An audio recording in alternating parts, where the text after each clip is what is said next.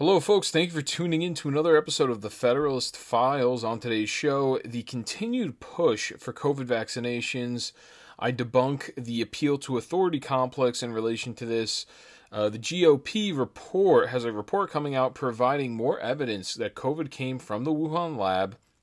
How solar panels may leave a bigger carbon footprint than gas and oil. And finally, Elizabeth Warren characterizing student debt forgiveness as a racial justice issue.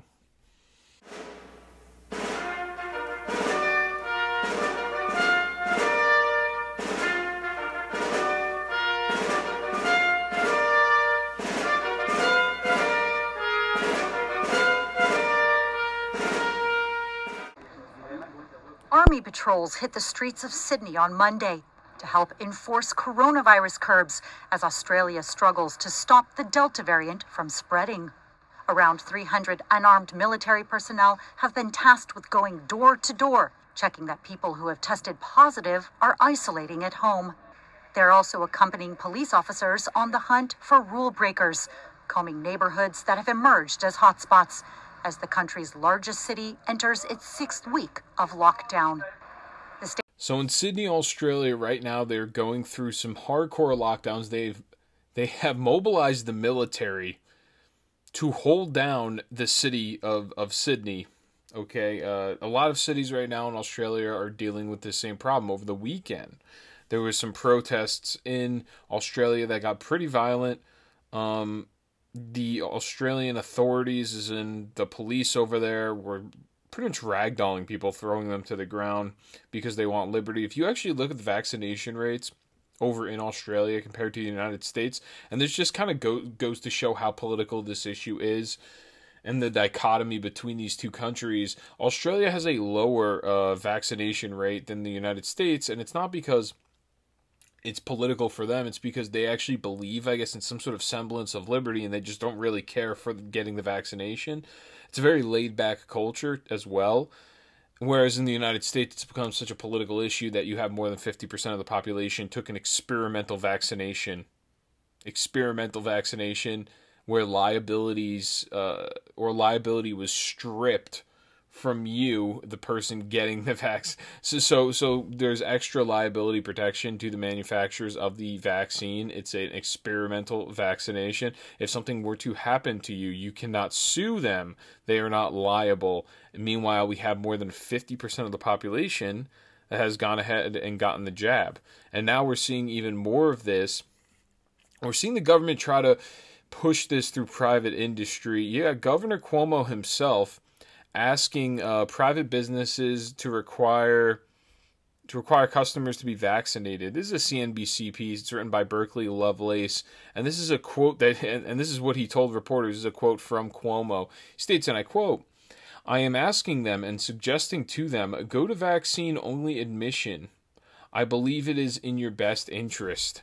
And when you say something like that, I believe it's in your best, and he probably said, I believe it's in your best interest. It's almost like a mobster saying that to you. I don't know if it's because he's Italian, but I mean, you're a governor of a state, and you're telling the private industry how to conduct their business, which is just against freedom to begin with, and then saying, I believe it's in your best interest, because guess what?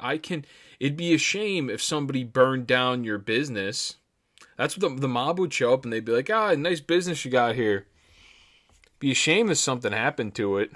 That's what it sounds like. Cuomo's kind of doing a little veiled threat here. He wants the idea of customers have to be vaccinated to go into private businesses. He's telling private business owners this. Therefore, instilling a process where now everyone will have to get vaccinated. If you want to live and I've been saying this now for months, if you want to live in proper society, if you want to be part of the society, you're going to have to get vaccinated. That's what the government is trying to implement here. Okay, so infectious disease experts and public health officials fear COVID cases fueled by the Delta variant could continue to surge into the fall season when Americans head back indoors and employers begin to bring workers back to the office. In an attempt to slow the spread of the virus, some businesses are asking customers and their employees to show proof of vaccination. On Friday, Disney said it is requiring all salaried and non-union hourly employees to be fully vaccinated against COVID by the end of September. So we're starting to see this kind of move. I mean, we see it in the health industry. It's going on. Now we're seeing it. It's going to be moved into some of these big corporations. That's a definite possibility, and not really even just a definite end game for a lot of these big industries, big businesses, especially if they're not unionized. So I have a clip from CNN. Don Lemon and Chris Cuomo are talking about this. So we're seeing it from the DNC themselves. We're seeing it from Andrew Cuomo. And then you got Andrew Cuomo's brother on CNN with Don Lemon. And these are the people that the liberals listen to late at night. People actually legitimately watch these two idiots mumble back and forth on CNN. Play clip 6. Don't get the vaccine, you can't go to the supermarket. Don't have the vaccine, you can't go to the ball game. Don't have the vaccine, can't go to work. You don't have the vaccine, can't come here. No shirt, no shoes, no service. That's where I think we should be right now, because we continue to waste our breath on people who are just not going to change. They're, the circular logic. They just keep going back and saying, well, it's my freedom, it's whatever. That's the characterization from Don Lemon, Chris Cuomo. That's what you're going to get on CNN. That they don't care about your freedom. We should have full implementation of the communist authoritarian regime down your throat. And the problem is, this is why liberty lovers never like the idea of big government, because, yeah, right now, Don Lemon, that works for you guys right now, right? But what happens when somebody else gets into power and it's a Republican or it's somebody that's a right-winger, and then the executive now has the precedent to do all of those things that were done before him, right? Or rather, even the legislative authority, they have the power to. There's a precedent that gets set. Now they think those powers that they have, even though fundamentally they don't have the powers to do those type of actions, even though they're going for them right now. They're currently asking politicians, or they're asking private industry to restrict who can and cannot come into their building, who can and cannot work with them, all based on vaccination status. Last time I checked, we no longer have segregation in this country, but I guess we're going to do it now through vaccinated and unvaccinated. This, to me, this blows. And we're not talking about recreational activities. He said go to a ball game, whatever. We're talking, he says, the grocery store. How else, unless if you're living in the middle of the woods and you're hunting elk, how else are you getting food? So you're not able to live, then, that means, in society, unless if you get... That is a mandatory vaccination. That is mandatory no matter what. That is mandatory. Telling people, well, you can't go to the grocery store unless if you're vaccinated. Okay, that automatically means it's either you get vaxxed or you die. Those are the two options in that case scenario. I mean, the fact that is on cable news, you have cable news anchors who are supposed to be journalists that go on television and gallivant around like that, is a joke. It is a sham. It is a farce to our republic. They're enemies of the country. There's no other way. There's no other words I can use to illustrate it any better than that. They are enemies of the countries. They're enemies of liberty and freedom. Okay, so I have Chris Cuomo again. And this was a hilarious. I left this back over the weekend. This was before, actually, the comments by Andrew Cuomo recently. But you have Chris Cuomo on here with a restaurant owner. I believe it's an Italian restaurant. The guy's name's Tony, which is pretty stereotypical for an Italian restaurant owner. And they're talking about he makes a restriction on his restaurant. You need to be unvaccinated to come in. Any vaccinated people are not allowed. And really, he's doing it to make a point, which is going straight over Chris Cuomo's head here, because he's a dumb block of wood and he doesn't know anything. But it's a hilarious exchange, back and forth. Play clip 7. The whole reason this is happening is because people won't protect themselves, Tony. I mean, what are you thinking? Then why did you leave your house when you had COVID? I mean, you had it, and you left your house. I mean, it's been documented. First right? of all, So it has been documented. that. My ass, it's been documented. Why I don't you answer quarantined. it? Why I don't you went answer it? out. My wife got accosted by somebody. I don't know, man. And I know you don't know, so I'm trying to help you. The science is clear, Tony. trying to help me. I don't Trying want help you to get sick the way I was The sick. science is clear. Oh, you care about me all of a sudden, huh? Enough to have you on the show because I don't like people making bad decisions for themselves and their family. I was hoping it was a little bit of a stunt. Oh, You have the freedom not to take the vaccine. maybe I we just should don't know why you think it's a good move. maybe we should ask your brother about protecting people, right? Hey, look, that's his job, and if he doesn't do it that's well, a whole- people won't that's a vote for whole him. new can of worms. But look, Tony, look, I don't know if you know me too well. I My- don't shy away my from stand much. is not I'm a asking you political about stand. you. Yeah, good. I appreciate that too because I know you talk a lot. So my stance here is a pro-freedom stand only. It's not political. You're never gonna. If you come down here, you're not gonna see a Trump flag flying over the roof. Okay, you're not gonna see campaign signs. You're not gonna see campaign slogans or political slogans ever. Okay, you're only gonna see pro-freedom messages, and that's it. And you're not going to drag me down the hole talking about the science. This is not about whether I'm pro-vaccine or not. I'm pro-freedom, anti-tyranny, okay? And, maybe the conversation should really be between me and your brother. That's what I'm thinking. Maybe so. You're pro-freedom, but people can't wear masks. Tony, it doesn't make sense. It really doesn't. I gave you a chance to make the case. I wish you well. I hope your family stays safe.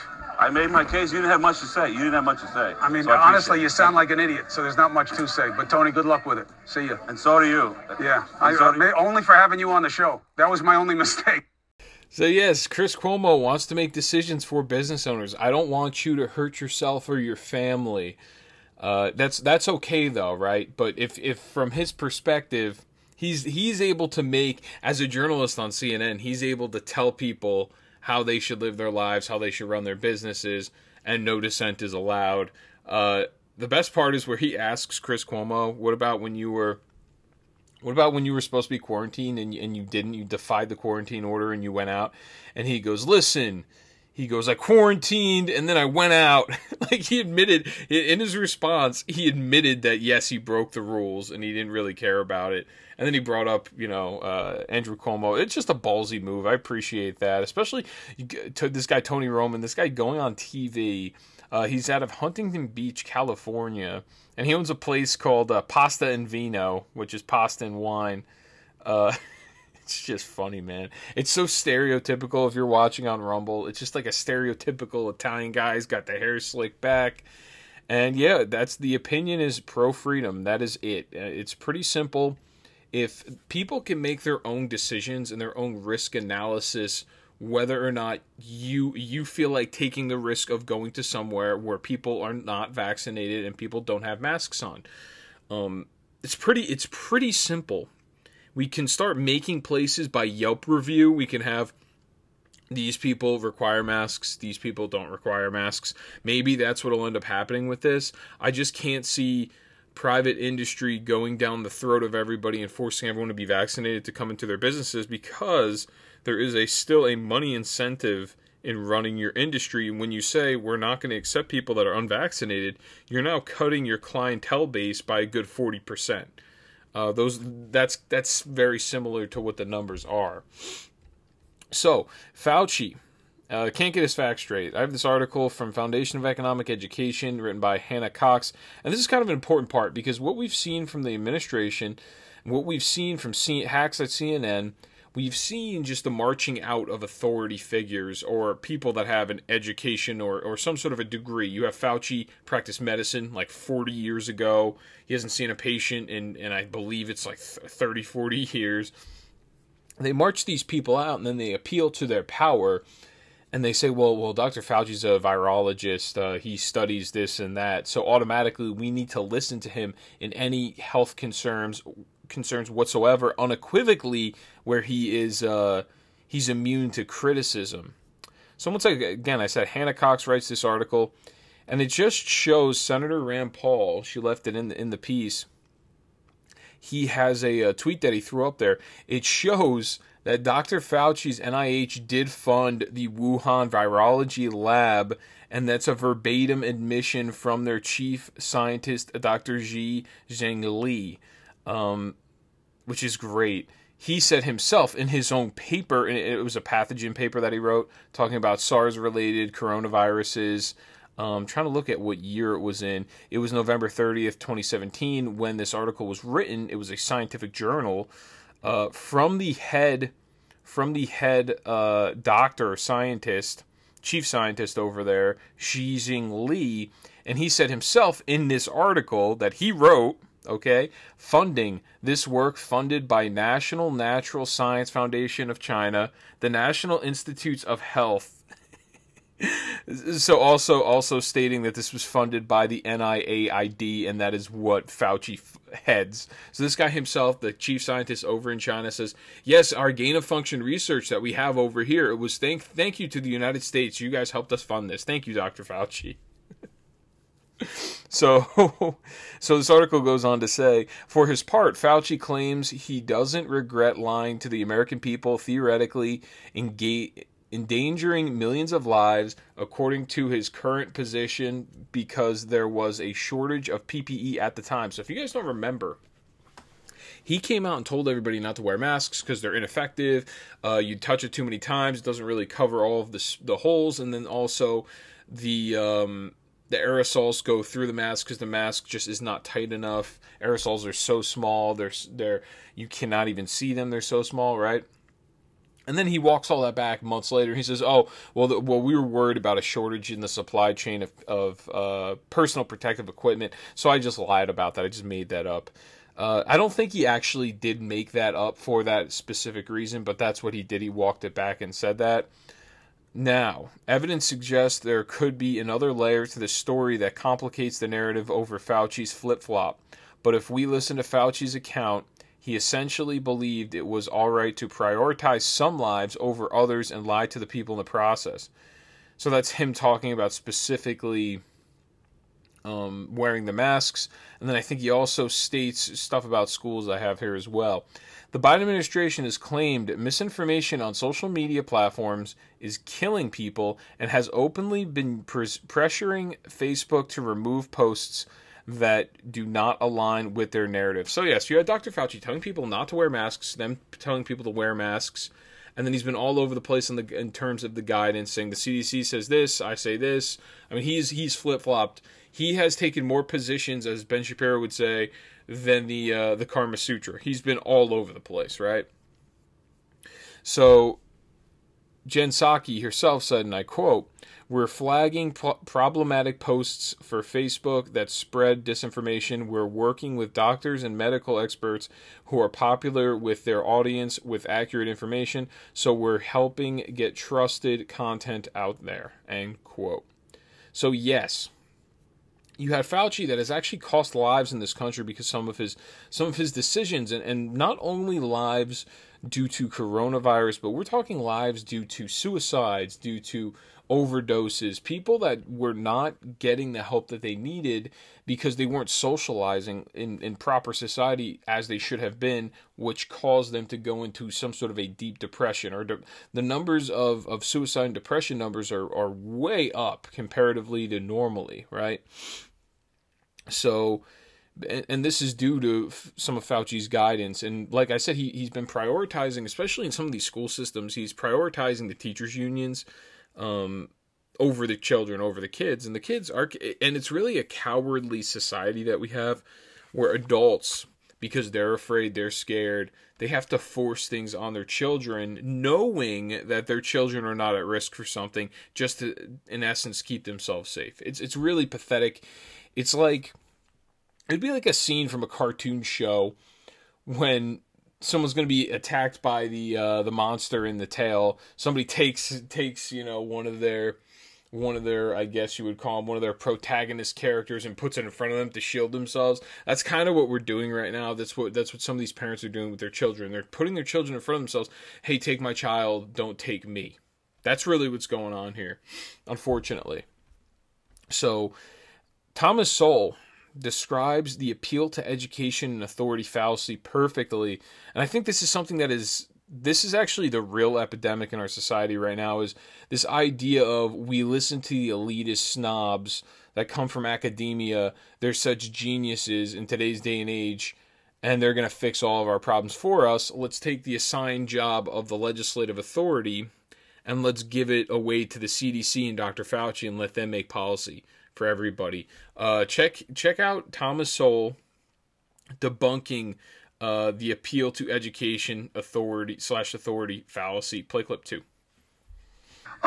This has been a set of assumptions that's been very popular among intellectuals. What has happened in our time is that intellectuals have been taken much more seriously since the 60s than they were before. I think we're suffering the consequences of it. It's not the first time in history that intellectuals have been taken seriously, and disasters have followed. So we shouldn't have taken Milton Friedman seriously? Milton Friedman is a very atypical you can't play intellectual. this game and say, well, we shouldn't take intellectuals seriously, then accept those that I happen to think are right. We should take them seriously. By seriously, I mean in the sense, I should have clarified this, in the sense that they are exempted from the test of facts. Did it work? When I hear people come on the air and say these lofty things, I say to myself, show me where we've ever gotten better off listening to people like this. Right. All right. I see these psychologists coming on and say how you should raise your children. I said, how are children better today now that we've been listening to these people for 30 years? Are they happier? Are they more learned? Test scores go down, venereal disease goes up, suicide rates go up. In what way are we better off for having listened to them? But Thomas Sowell brings up a really good point.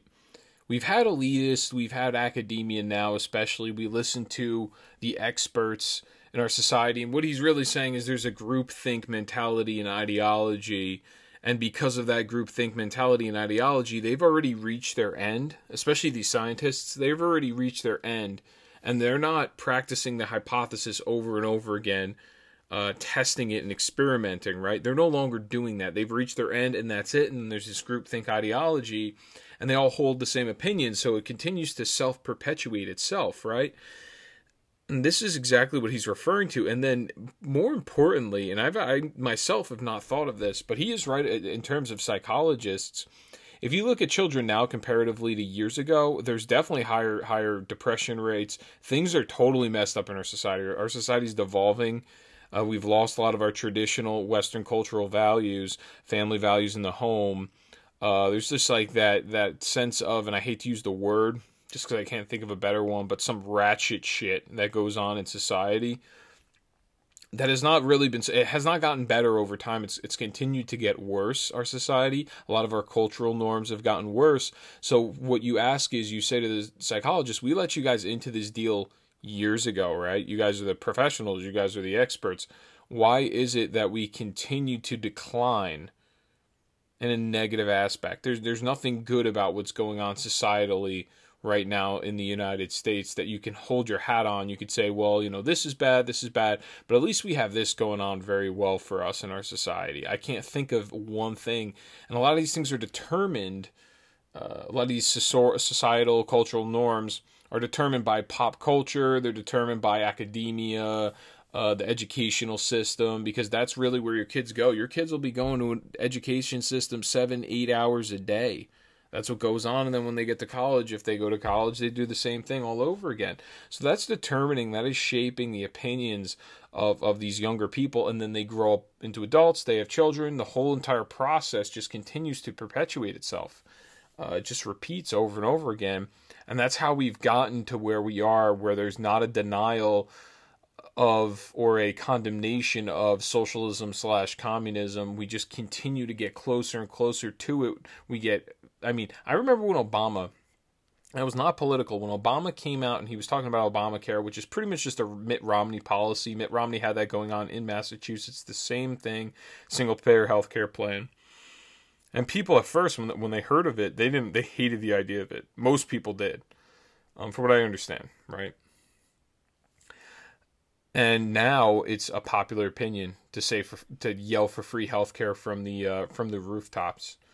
So you see, as time has gone on, that we've become more accepting of socialism/communism and the state taking care of us all, and us exporting our responsibility and giving it to the government, giving away our responsibility to care for our families and ourselves, giving it away to the government.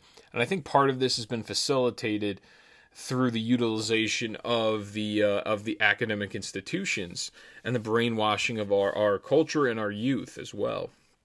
So Jen Psaki, continuing to support the CDC mask guidance, she gets asked a question and she says, we are full-fledged in on whatever the CDC tells us to do. We're going to listen to the experts. Play clip 3. That had increasing, was clear from the beginning, had a great deal of transmissibility, was a threat to people who were unvaccinated. We did more than 100 interviews with officials conveying exactly that. And the reality is we are dealing with a much different strain of this virus than we were even earlier in the spring, back in May, when the masking guidance was provided by the CDC at that time.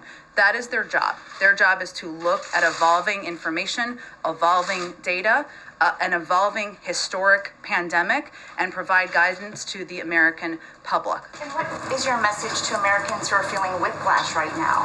Why should they trust the same group of health officials who just 2 months ago told them they don't have to wear a mask anymore inside? Because our goal is to save their lives. And our responsibility and the responsibility of public health officials is to continue to provide updated guidance if it warrants from an evolving virus. Our message to the American public is we are at war. We continue to be at war with a virus, an evolving pandemic. Our responsibility here is to always lead with the science and always lead with the advice of health and medical experts. And we're going to continue to provide information to all of you about how to protect yourself and save your lives. We're not saying that wearing a mask is convenient or people feel like it, but we are telling you that that is the way to protect yourself, protect your loved ones, and that's why the CDC is issuing this guidance. I will say, Jen Psaki, the more I watch her, the more uncomfortable she looks up there in that spot, in that position, which I think by the end of the year, that's why she's going to back out of it. Yes, she, once again, they extol this value that we really care about you. The government really cares about you. We have a responsibility to care for you and your health. You can't do it yourself. It's all up to us. And and what she keeps trying to make this weird distinction where she says it's the guidance. It's just the guidance, and we're just telling you, we're educating, we're giving you the science, and that's it. And then you make your own decision. She's making it like it's a hands-off approach. Like, don't worry, this entire time we've been just kind of educating you and giving you the scientific data and the analysis and the guidance to protect yourself and your family, because that's our responsibility.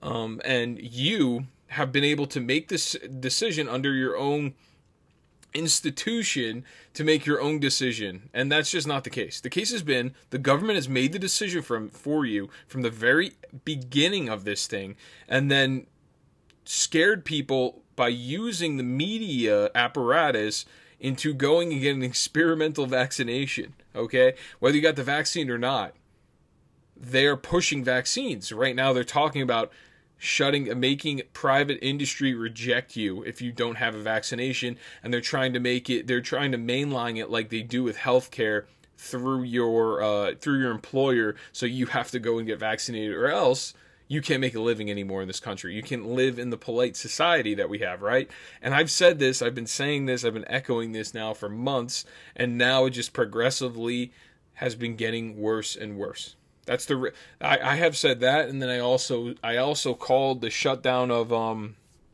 Trump off on social media. I was reading Section 230 before any of that stuff happened, before Trump got kicked off and they purged everybody from Twitter. I was talking about Section 230 and how it's going to be a problem in the near future. I didn't know it would be that quick. I wasn't predicting that. I also didn't know that they would pull this stunt this fast, or they would even pull this stunt, especially with the numbers. There's nothing to justify anything that's being, even to begin with, there's nothing to justify it, because there is a certain amount of sovereign individual responsibility and rights that you have yourself to protect yourself and your family, right? And the government, that's not the government's job. The government's job is not to protect you from yourself. It's to protect you from other people. But here's what the problem is. When you're vaccinated, you now are no longer at risk from other people. So now the government is completely overstepping their boundaries, right? So this is not their responsibility, but they're making it like it is their responsibility. But then they also have this weird approach. The way Jen Psaki is explaining it is, oh, well, we have the hands-off approach. We're just giving you information because that's our job. And that's just not the case. They're giving information, and then state governments are taking it and they're running with it, telling everybody to wear masks here, wear masks there. They're doing it all over the place right now. They're reinstating mask mandates. and no one knows why. And the CDC comes out with a study from India that's been disproven, has been rejected from the scientific society because it's an inaccurate study of people that were vaccinated with a vaccine that is not legal in the United States, and how in India there's people that have that vaccine are spreading it. It's a vaccine that has no relation to the United States because it's not the same vaccine that's taken in the United States. It's just unbelievable what's going on right now. That no one sees this. I'm noticing in New Jersey, everywhere I go, and I know, folks. I'm talking deeply about this. I know a lot of others probably are as well. I hate to have to talk about it. I don't want to talk about this stuff, but this is what is in the news cycle, and this is probably the biggest attack on civil liberties we've had over this past year and a half, all time, in the United States of America. Right, so I go around, New Jersey. I'm starting to notice I noticed in the very beginning when they started talking about this Delta variant, people are starting to put their masks back on. Then I realized, okay, more. I mean, it's getting to the point where I walk into places and I think, is there a mask mandate in this specific store? Because everyone except for me is wearing a mask, and that's not what it is. It's just everyone's legitimately scared. Everyone is afraid because the media apparatus tells them to be afraid, because the media works for the DNC. The media works for the establishment. They work for the state. We no longer have really that much of an independent media. There's a couple of news sources that are independent, and those media, the bad actor media, go after them constantly, so people don't trust them, even though they're the most trustful ones or the most trustful sources. So the GOP has a new report that came out that shows evidence COVID came from the Wuhan lab. This is a Washington Examiner piece. I'm sure you're going to hear about this if you haven't heard it from anywhere yet. You're going to hear it here the first time. It's written by Jerry Dunleavy. The House Foreign Affairs Committee Republicans released their report on COVID-19's origins, pointing to evidence of a lab leak, genetic modification, and a cover-up, making the case the virus accidentally emerged from the Wuhan lab in August or September of 2019. The report concluded that, and I'm quoting, the preponderance of evidence suggests SARS-CoV-19 was accidentally released from a Wuhan Institute of Virology laboratory sometime prior to September 12th, 2019, and the virus or the viral sequence that was genetically manipulated was likely collected in a cave in Yunnan Province, PRC, between 2012 and 2015. The report also said that Wuhan lab researchers, CCP officials, and potentially American citizens as well, all of them, and I'm quoting from the piece, directly engaged in efforts to obfuscate information related to the origins of the virus and to suppress public debate of a possible lab leak, end quote. So yes, they have done this. I mean, we found this through the Facebook fact check, through the Facebook email to Dr. Fauci. We've seen it from Twitter. We've seen it from Facebook, shutting down, putting disclaimers on posts, stopping the distribution of those posts, which I think was proved by this was proved by Facebook, but I think that was related to Hunter Biden, I think. But I'm sure Facebook is using those same techniques and information that they do not want disseminated out there. So the report concludes that, and I'm quoting, the preponderance of the evidence proves the virus did leak from a Wuhan lab, and it contends that the removal of the Wuhan, the WIV's virus, which is the Wuhan Institute of Virology's virus, and sample database in September 2019, as well as safety concerns expressed by Chinese scientists, and a host of circumstantial evidence points to the conclusion that the virus leaked from the lab. Okay, so in September of 2019, which is around the time when this virus leaked from the lab, there was instantly a cleaning of the server of the database of the virus and sample database, which had something like 20,000 different virus and samples built into that database. The entire thing was wiped clean. All evidence was deleted, which is what they would call circumstantial evidence, which is ridiculous. But a State Department fact sheet released in January, contended that Wuhan lab researchers, and I'm quoting, conducted experiments involving RATG13, which is also known as the bat coronavirus identified by the Wuhan Institute of Virology in January 2020 as its closest sample to COVID-19, 96.2% similar in terms of its composition genetically. Okay, so this is a very similar, and this was in January. And the lab has a published record of conducting gain-of-function research to engineer chimeric viruses, that's just known. I mean, that's known as a fact at this point. I mean, I don't know how that's even debatable. We have people that work in the lab writing scientific journals saying that it is gain-of-function. And by what Fauci says is, oh, well, by my standard it isn't. No one cares what your standard is. We know what a gain-of-function research study is. This is this weird, once again, this appeal to authority in education where he is the science now. Dr. Fauci is the science, and he determines what science is because he has a degree. That's how stupid we are. That's how rudimentary we are in America. We think so much of higher education, higher learning. I'm sure that there's a lot of you right now that work a job after going to college, and your job has nothing to do with your college education, or you're not using your college education in the job that you're working now. It's a job that you could have done out of high school, even though you needed the accreditation of this college education, this diploma, right? So the fact sheet asserted the lab, and I'm quoting, engaged in classified research, including laboratory animal experiments on behalf of the Chinese military, end quote, and that lab workers became sick with coronavirus-like symptoms in autumn 2019. I mean, this is crazy. So yes, it was autumn 2019, then they kind of misreported it. It was around September, October time when people started to get coronavirus-like symptoms, and then they wiped the servers. And we're going to get to that database here. The GOP report noted that the Wuhan lab online database contained, and I'm quoting, more than 22,000 entries consisting of sample and pathogen data collected from bats and mice, end quote. The database was pulled offline on September 12, 2019, and the report noted that there has been, and I'm quoting, no consistent answer, end quote, as to why it has not been put back online. So yes, it was taken off September 12, 2019. It was pulled offline completely after everybody caught the coronavirus, and it's never been put back online.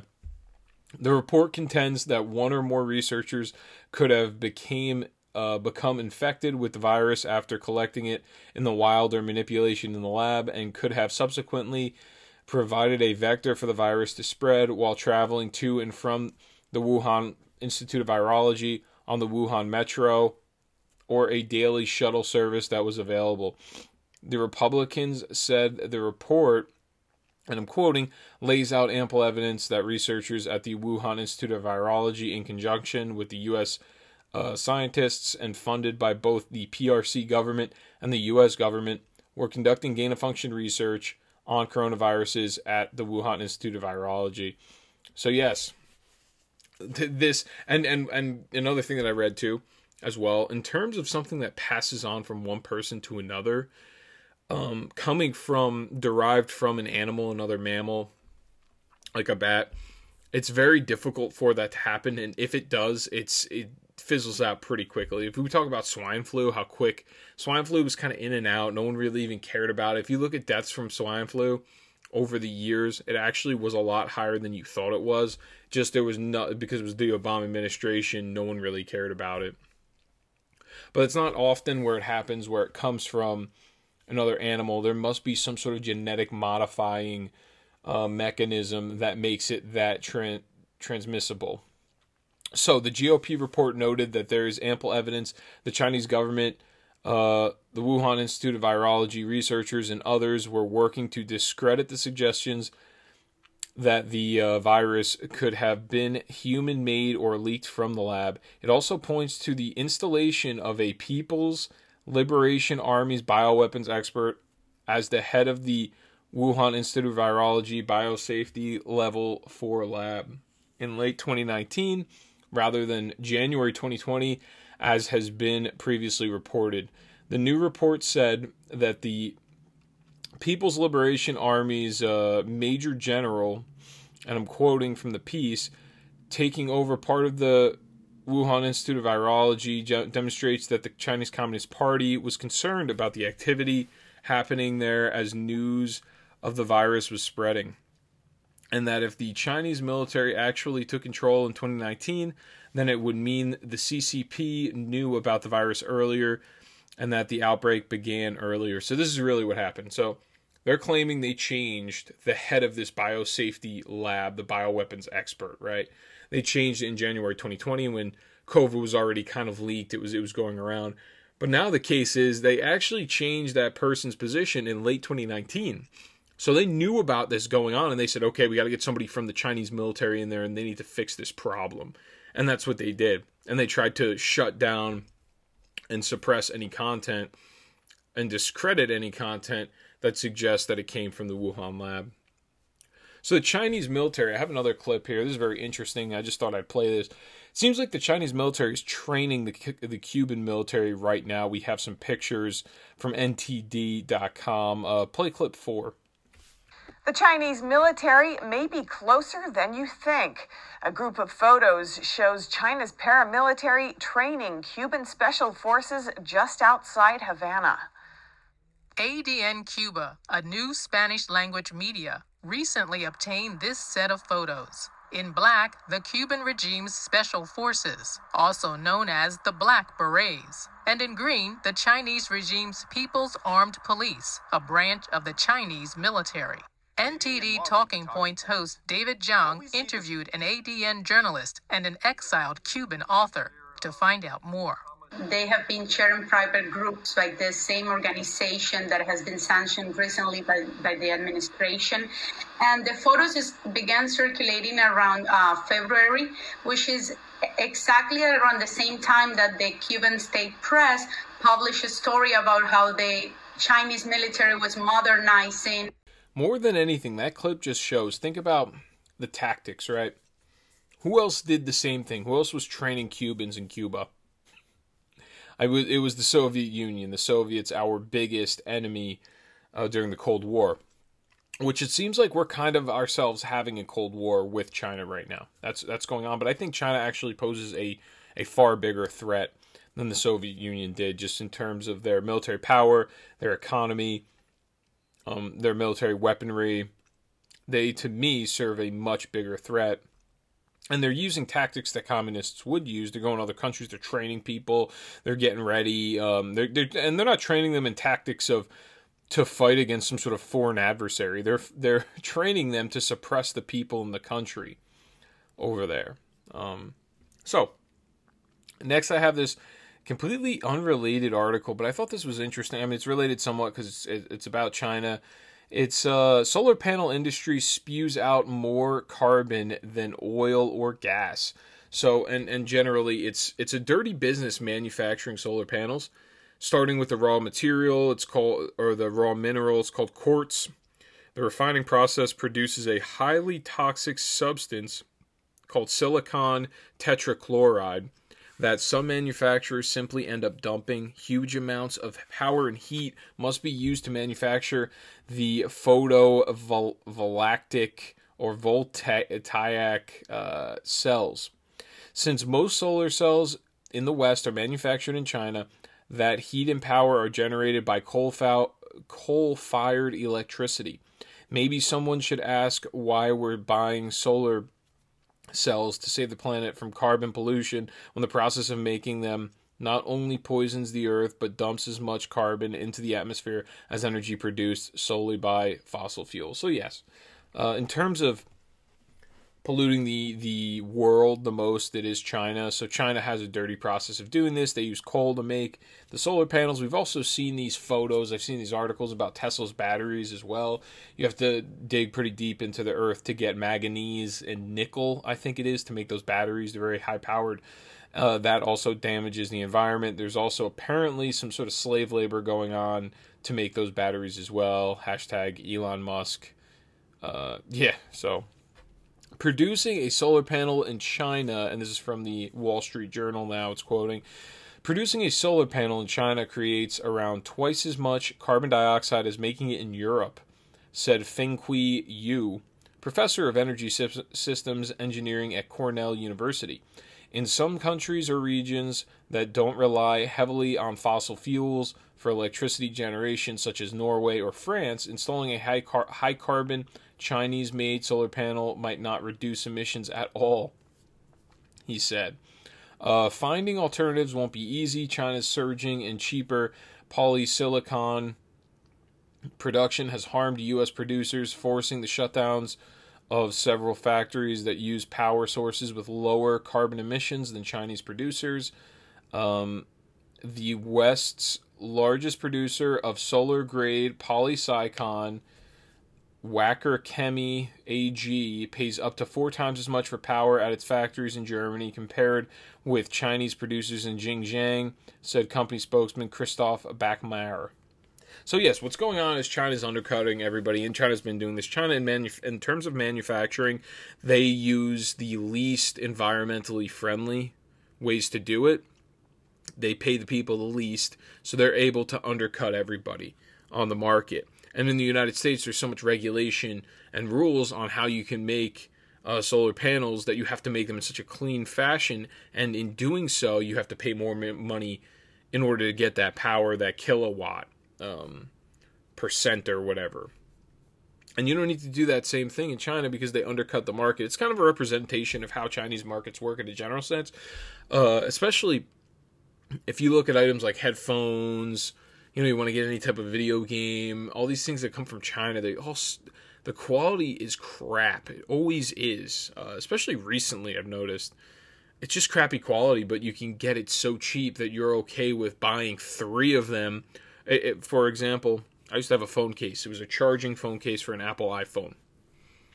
Cost me, I think, like $30. But it would hold, double the charge of a regular iPhone. It wasn't as protective on my phone. It had a lot of problems. It just wasn't as good as having the actual Apple charging case. I think it's called like an Apple Smart Case. The Apple Smart Case, though, costs $115. So I could go ahead and I could buy 3 of these Chinese crappy cases for my phone and say, if it breaks, I'll just keep getting a new one over and over again. And rather than buy the Apple Smart Case charging case. And that's kind of how the Chinese market is able to undercut everybody, because it's not only, $10 cheaper, it is like fractionally cheaper products that they come out with, and a lot of their products are made out of crappy materials. It's not really good, well manufactured, but that's just kind of a representation of how they undercut the market, and how solar panels as well actually aren't as carbon emission free as people think they are. So, Senator Warren, I have this other article, Daily Wire. She's talking about canceling student debt and calling it a racial justice issue. So, during an interview with CNN anchor Don Lemon, Warren countered Pelosi's rebuttal because Nancy Pelosi, surprisingly, doesn't think that the government has the power, or the president has the power. She said something like it has to go through the legislative branch, which she would be correct. But that the federal government doesn't have the power to just cancel student loan debt.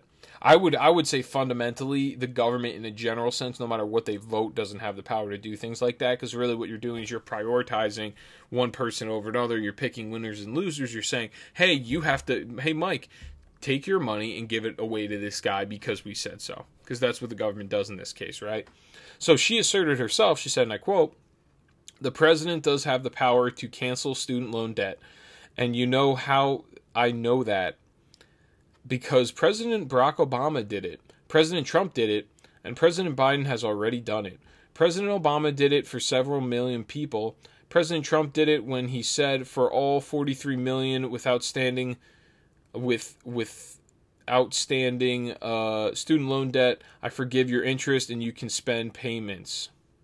That's canceling your interest, not delay it, cancel it," end quote. So yeah, apparently, I think Trump might have delayed their student loan debt, said, hey, you don't have to pay it. That was most recently with COVID. You don't have to pay it for so many months, and what have you. So that somehow now translates to you can completely just forgive all of it. I mean, it's not the same. He doesn't have, if he does though, she makes it like if the president has the executive power to do that, then the president can just cancel everything. Realistically, the president doesn't have the executive power to do any of that stuff, period. And she goes on, she states, and I quote, and President Biden has done both of those things. So presidents have the power, they have used the power. I just want to see him use that power to cancel $50,000 in student loan debt. End quote. So yeah, this is the government picking winners and losers. This is the government confiscating wealth from one person and giving it away to another. There's no other way to put this.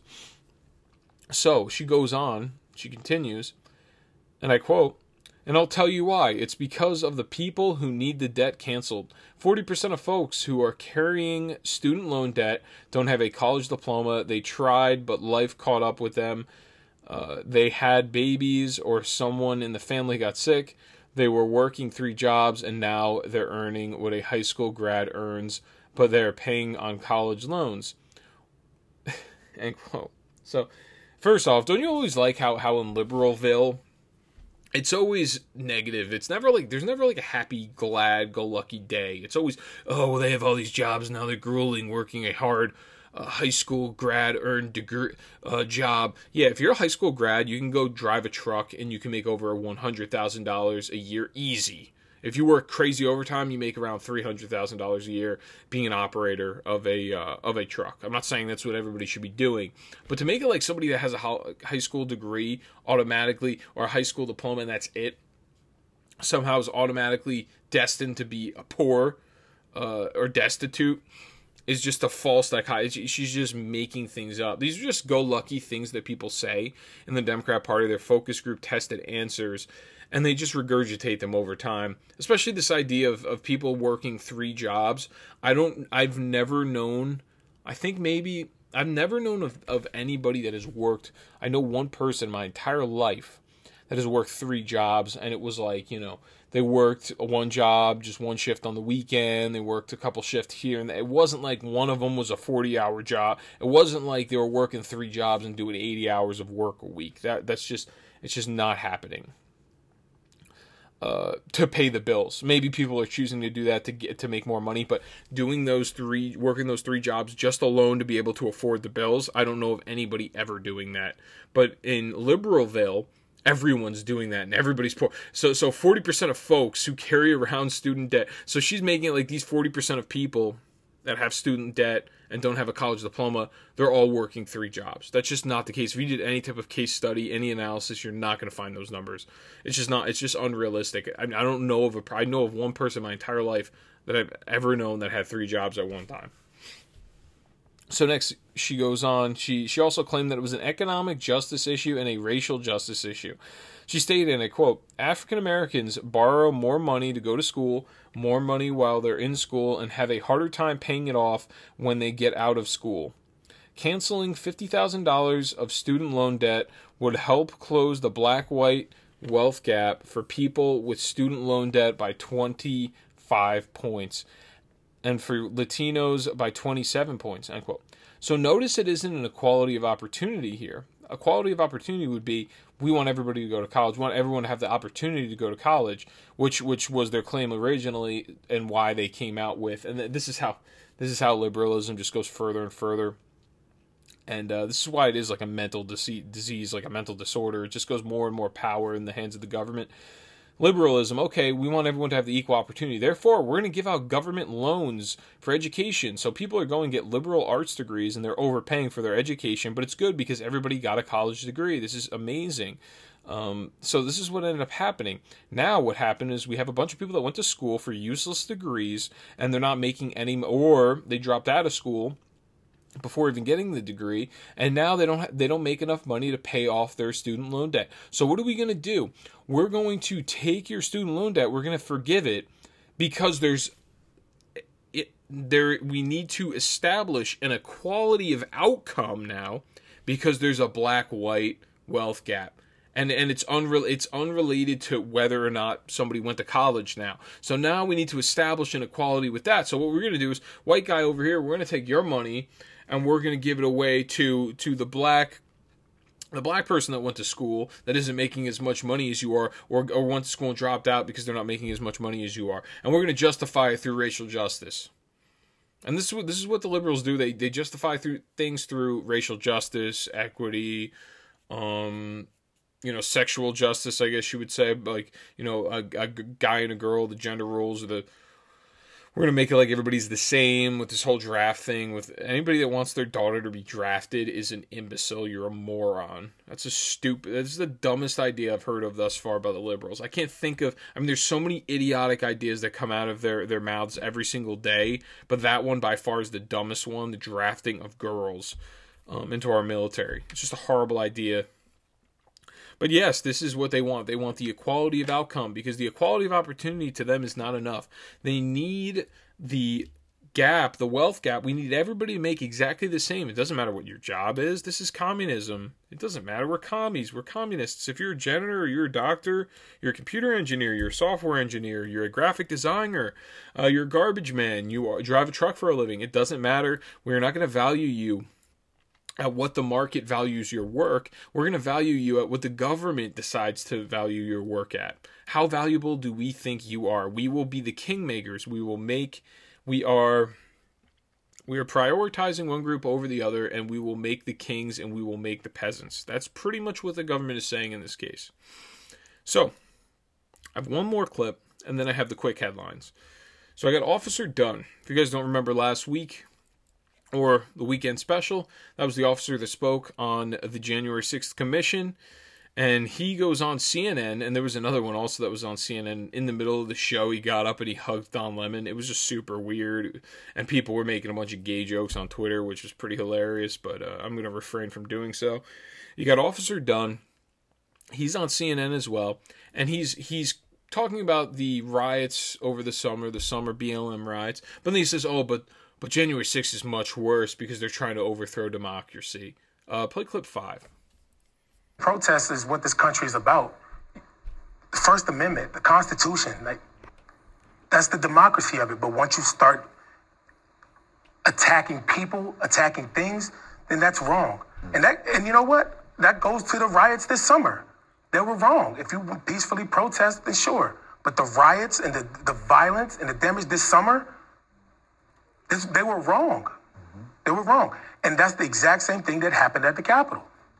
But their goal was to overthrow democracy, which is a bigger threat to America. I'm really wondering, it gets to an extent where the conspiracy theorists are almost justified in what they say, where it's like they pick these perfect people to be on the board, to be at this January 6th commission. He goes, I'll even say the BLM riots just to make a point, because I supported them before, which I have this tweet from him here, replying to Tucker Carlson.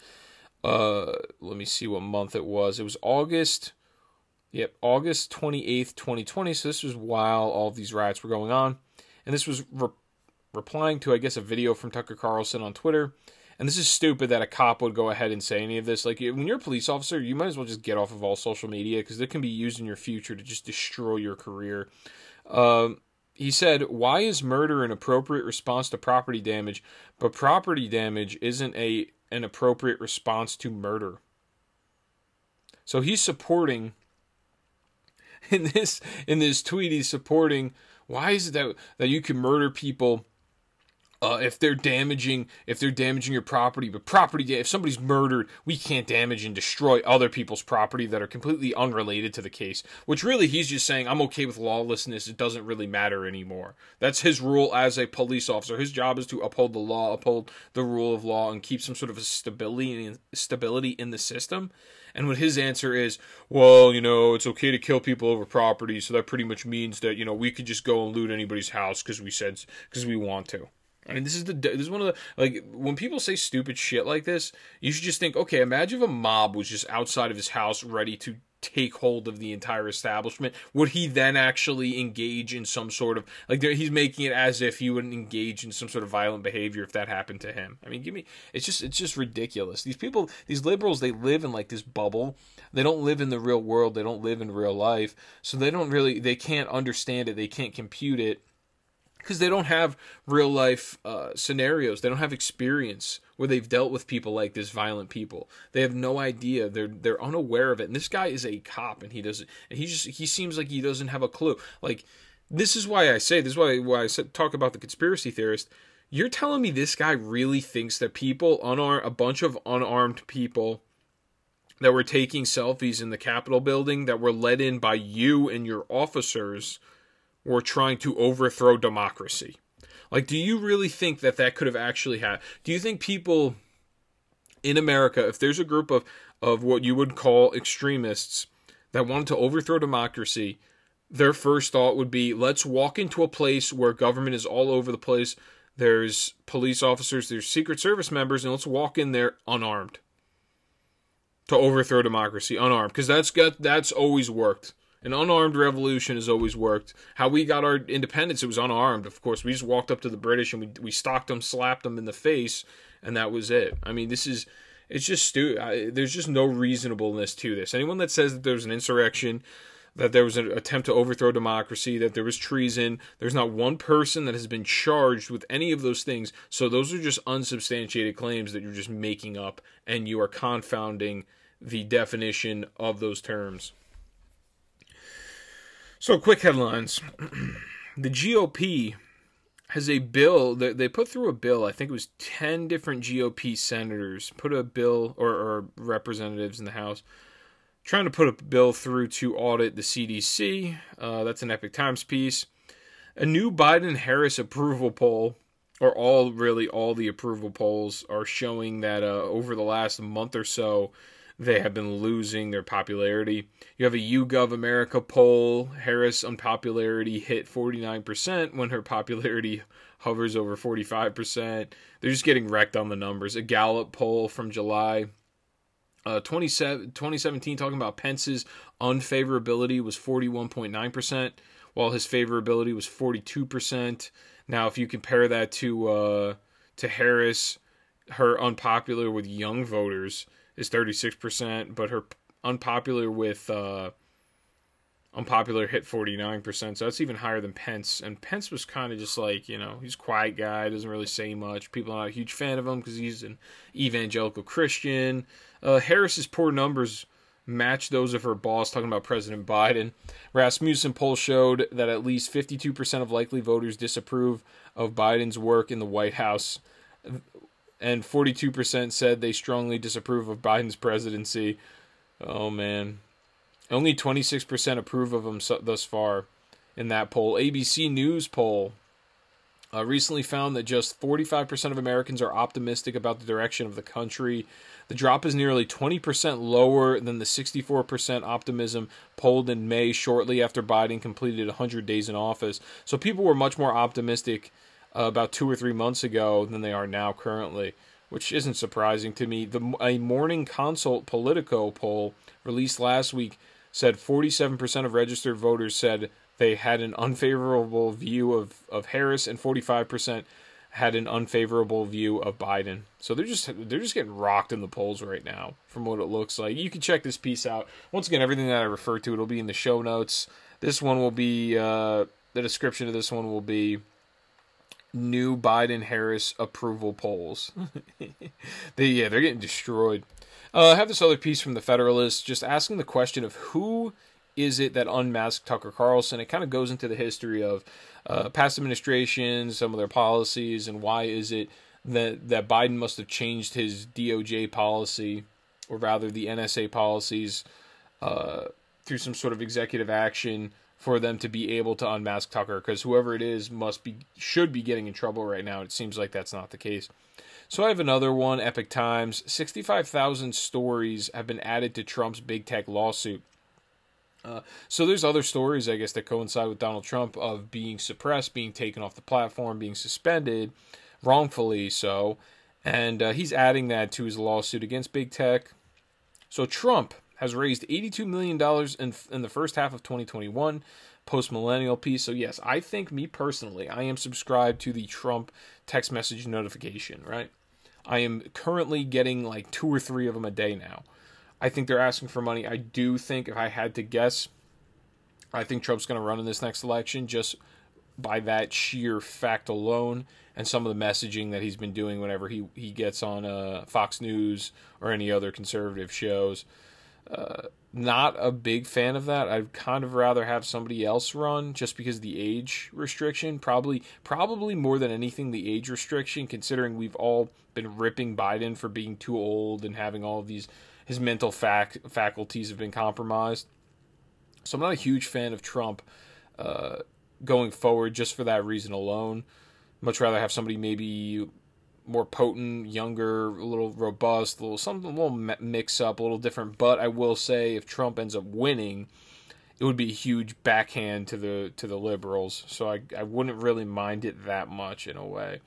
Project Veritas, and this is the last one I got. This one's interesting. Project Veritas leaked an AOC documentary off of CNN, and CNN has yet to even release this documentary. So Project Veritas must have some really, really deep ties in CNN, somebody that's pretty high up on the organizational structure, high up on the ladder. And yeah, they gave him this documentary about AOC, and it's about 10 minutes long, this video. It's on Rumble. You can watch it. It's pretty fun. I mean, AOC, they're playing her up like she's Che Guevara, like she's this huge deal. And once I'm not a fan of Che Guevara, but they're playing her up like she's, the next leader of the free world.